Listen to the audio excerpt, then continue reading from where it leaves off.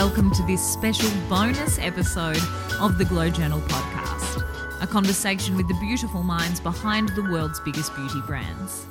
I'm your host, beauty writer Gemma Watts, and in this bonus Ask an Expert episode, I'm joined by Candela Medical's National Clinical Operations Manager, Kirsten Kaysher. Professional skin clinics are finally back open and the festive season is almost upon us. So we have received an influx of questions recently regarding skin treatments for everything from hair removal and skin tightening through to pigmentation and spider veins. Kirsten Kaysher is Candela Medical's National Clinical Operations Manager and an undisputed expert in all things laser. And although this episode is sponsored by Candela, you won't hear Kirsten recommending specific products or treatments.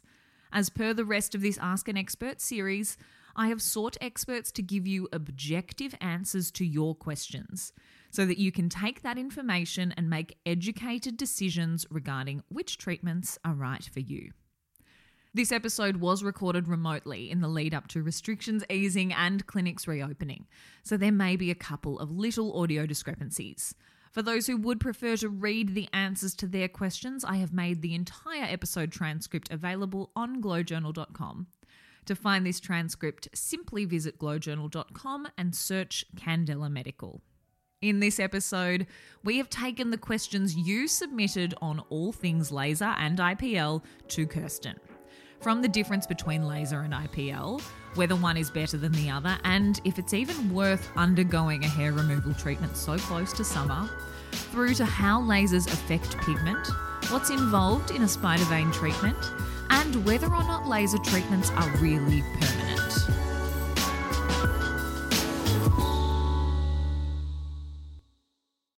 We received a number of questions that we have touched on previously, but I thought it would be really good to revisit some of them. So then this can serve as a bit of a year in review, if you will, the most frequently asked questions. To start, very top level, what is laser? When we hear people talking about laser treatments for the skin, for hair removal, so on and so forth, what actually is this laser that they're talking about? And also, this popped up, this is the first I'm hearing of this. Is it true that laser is actually an acronym? Yes, it is an acronym, and that acronym stands for Light Amplification by Stimulated Emissions of Radiation. The more you know. Laser is actually a wavelength of light on the magnetic spectrum. It is monochromatic, so one colour. It is non-divergent. It is coherent. So what that means is that it travels in time in one direction in waves that are identical every time. And this makes laser intense. So how does laser differ from IPL? And I guess on that note, what is IPL? Well, laser and IPL are very different. IPL stands for intense pulse light, and that is also on the magnetic spectrum of light, although IPL covers a band of wavelengths, not just one, anywhere between 400 and 1200 nanometers. IPL is many colours, it is non-divergent, it is not coherent, and therefore not as intense as lasers. So think of it as IPL as a flashlight in comparison to a laser beam. One will light up a room and the other will be a very small, intense spot on the wall. There you go. Okay, so quite different. Again, broadly speaking, who would you recommend laser for, and who or for what concerns is better suited to IPL? And also, is one better or more effective than the other? Lasers and IPLs have come a really long way over the years, and they are great in the aesthetic industry for many indications. What we need to do is understand the indication, the chromophore, or the skin concern that you are treating, the skin type of the person, and then you can choose the laser wavelength that is going to be suitable. To think of it in another way, laser wavelengths are attracted to a specific endogenous or exogenous chromophore, either blood, melanin, water, or tattoo pigment in the case of tattoo removal.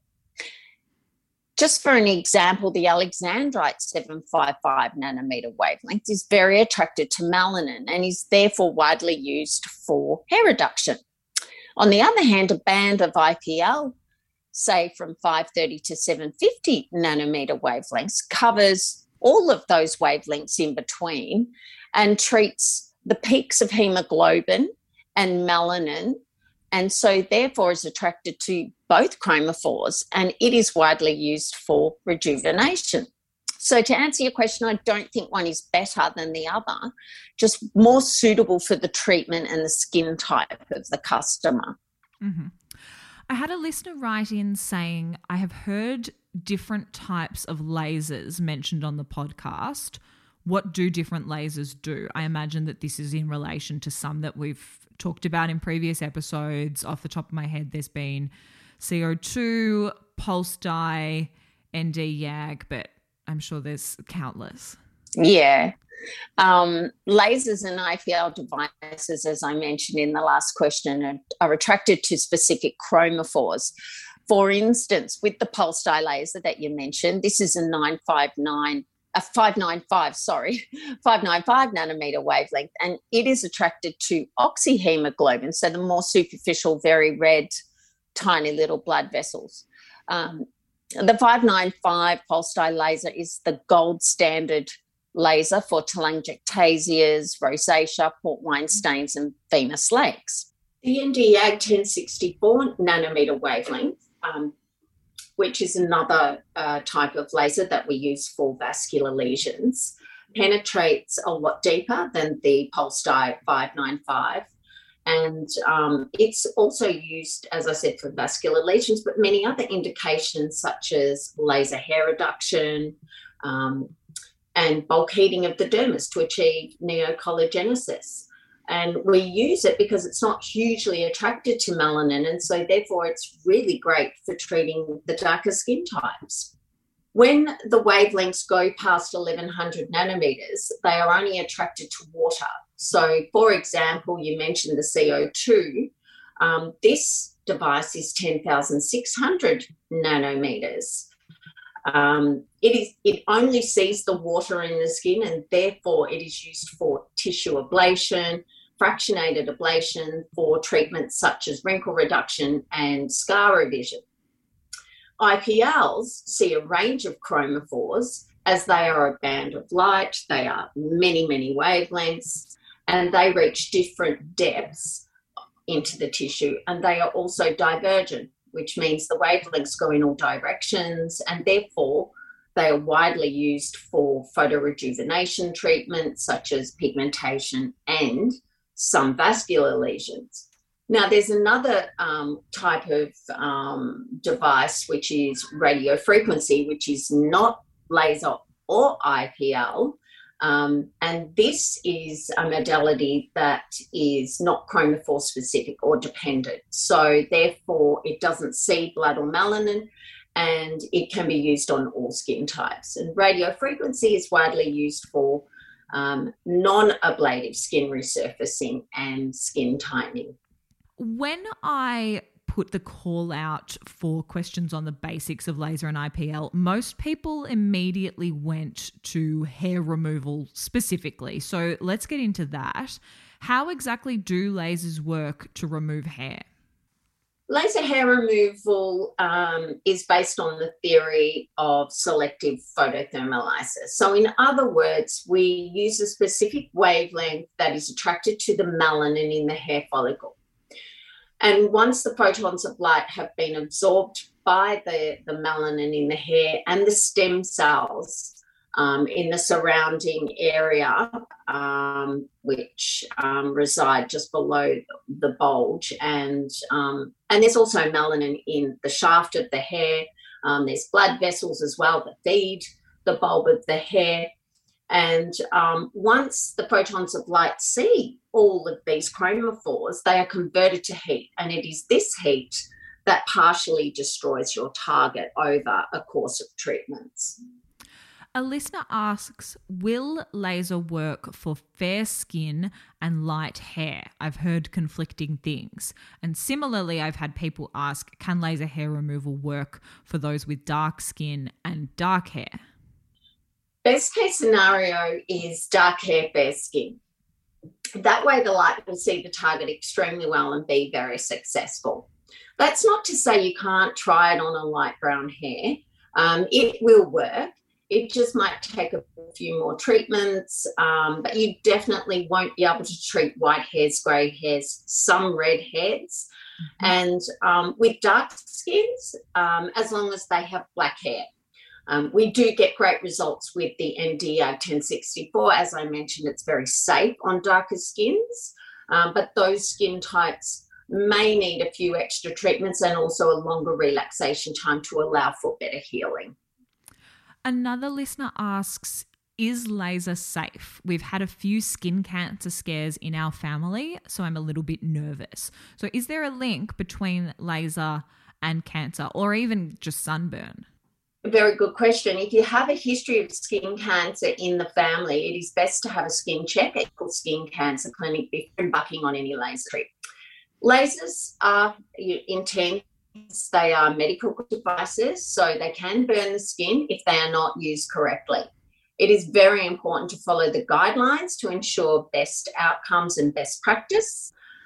Lasers are not ionizing. They are non-ionizing forms of radiation, so they cannot cause or stimulate cancer cells, although it is a definite contraindication. Do not laser over a raised lesion or a lesion that you cannot diagnose. As always, follow your guidelines, check for any contraindications. Tans, fake tans, sunburn are all contraindications, and if you are concerned about a specific lesion, then refer them to a dermatologist. Mm-hmm. Can we expect to see any side effects after laser hair removal? Look, it's a fairly non-invasive treatment. Laser hair reduction, however, can come with some erythema, which is an inflammation and a swelling around the follicles. This usually only lasts anywhere between 2 to 24 hours. There is always going to be a sensitivity to UV radiation.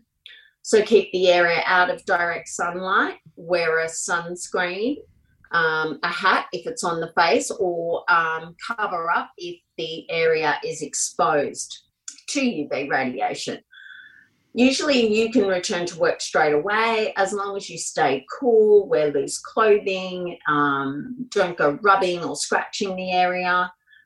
If, on the other hand, there was an unusual reaction, such as excessive swelling or excessive redness, then contact the clinic straight away and they will be able to help you with that. A listener writes, I want to get laser, but is it pointless now that we're so close to summer? I know you can't go into the sun afterwards, so should I just wait until next year? So bouncing off that question, what time of year do you recommend for treatments? This is a really good point because, yes, we know that suntans are a contraindication. Mm-hmm. And so therefore, if you live in a warm climate, you work outdoors or you spend a lot of time outdoors in summer, in other words, you are a sun lover, in this case, it is recommended that you wait until April or May and continue your treatments throughout the winter months. On the other hand, if you work indoors and you stay out of the sun and you are very sun smart, then you can still have your laser hair reduction treatments all year round. But just remember, tanning and laser definitely do not mix. And if you do, then it will quite possibly result in hyperpigmentation or even worse, hypopigmentation. You've given me a perfect segue because I've had another listener ask, I know that I can't have fake tan on, something about it burning. Why is that?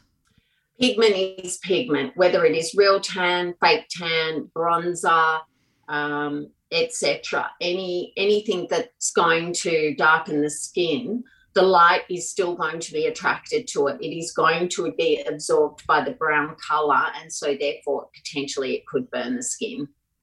You can't cheat the system. It's not worth trying. How many hair removal treatments do you find that clients usually need, and are the results permanent? The FDA have approved the term laser hair reduction, as there is a chance there will always be a small percentage of hairs regrowing. Hairs have a cycle of growth going through 3 stages. Different areas of the body stay in one particular stage longer than others, so therefore that area may need more treatments than another area.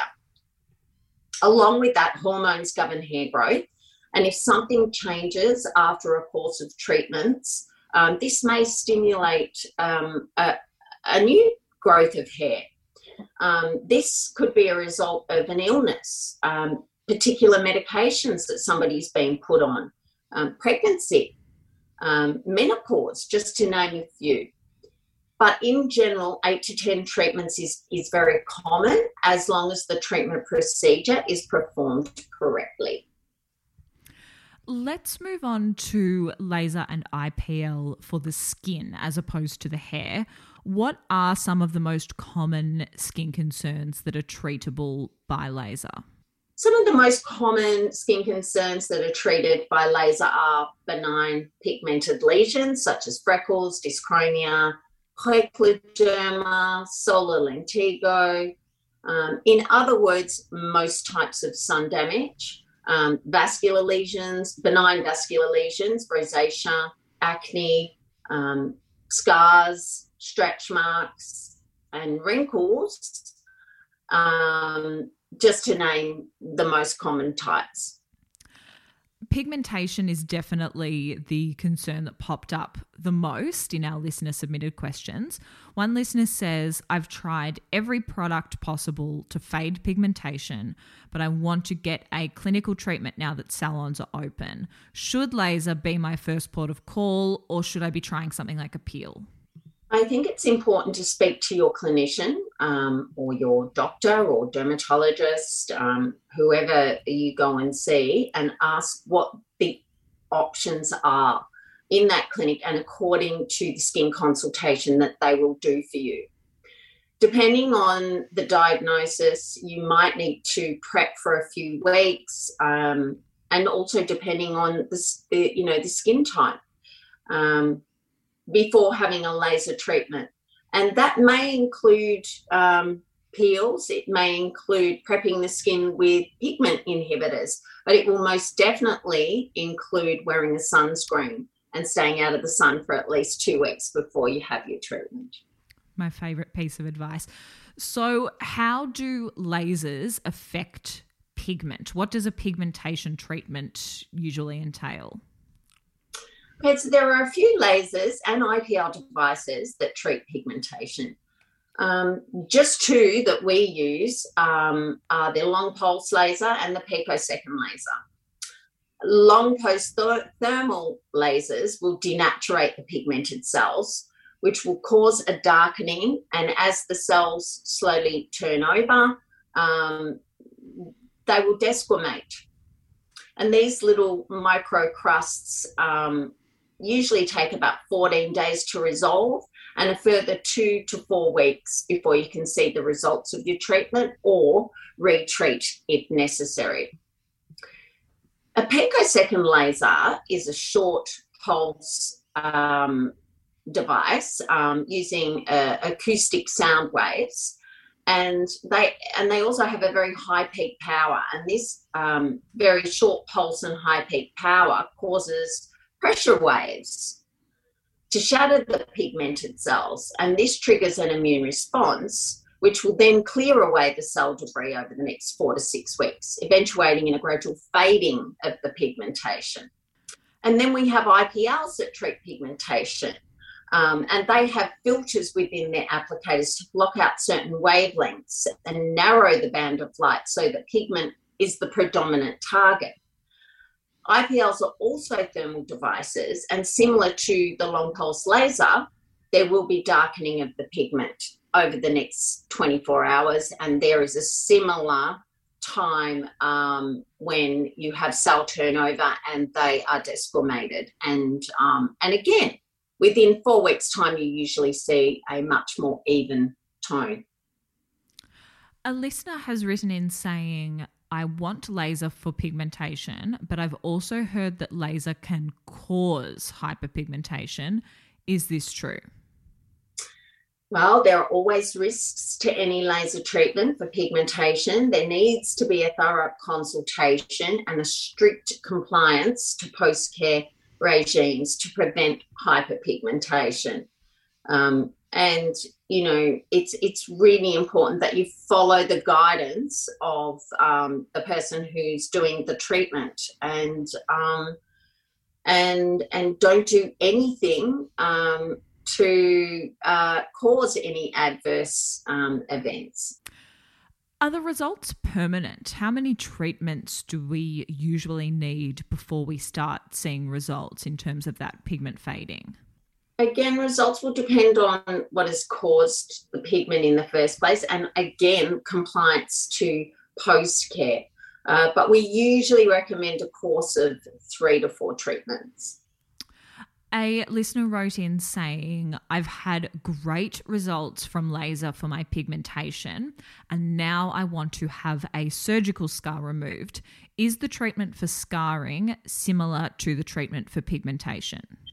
Well, depending on the type of or how the scar got there, it's usually a result of trauma to the dermis, which then results in scar tissue and a contracture and tightening of the collagen fibres.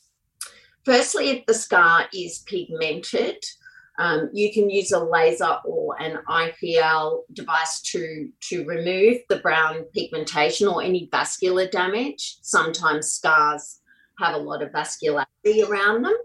And then if the scar is raised, if it's hypertrophic, then we recommend a fractional laser or an ablative laser to slowly flatten the scar. Spider veins were the next most frequently asked about concern. How does a laser treatment for those visible veins actually work?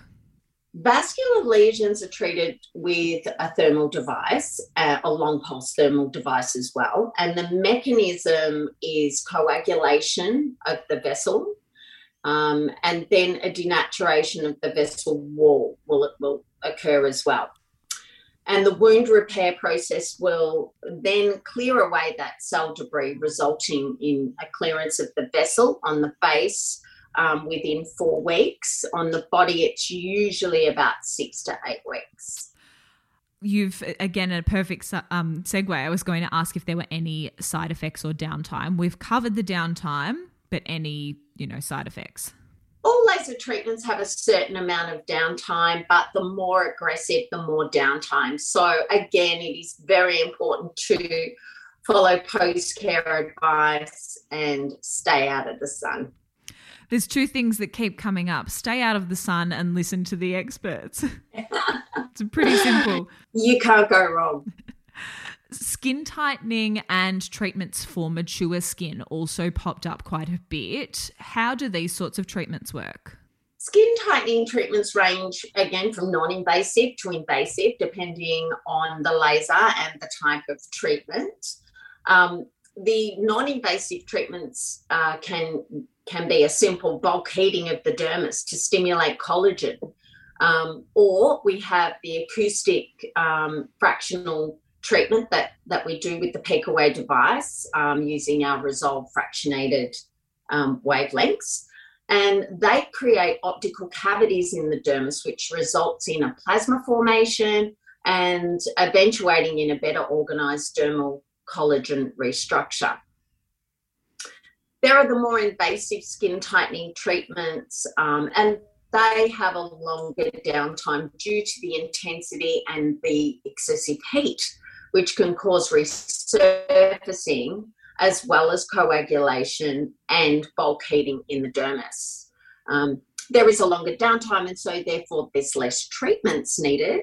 But if you do have 2 or 3 treatments, there's going to be a longer interval between those treatments.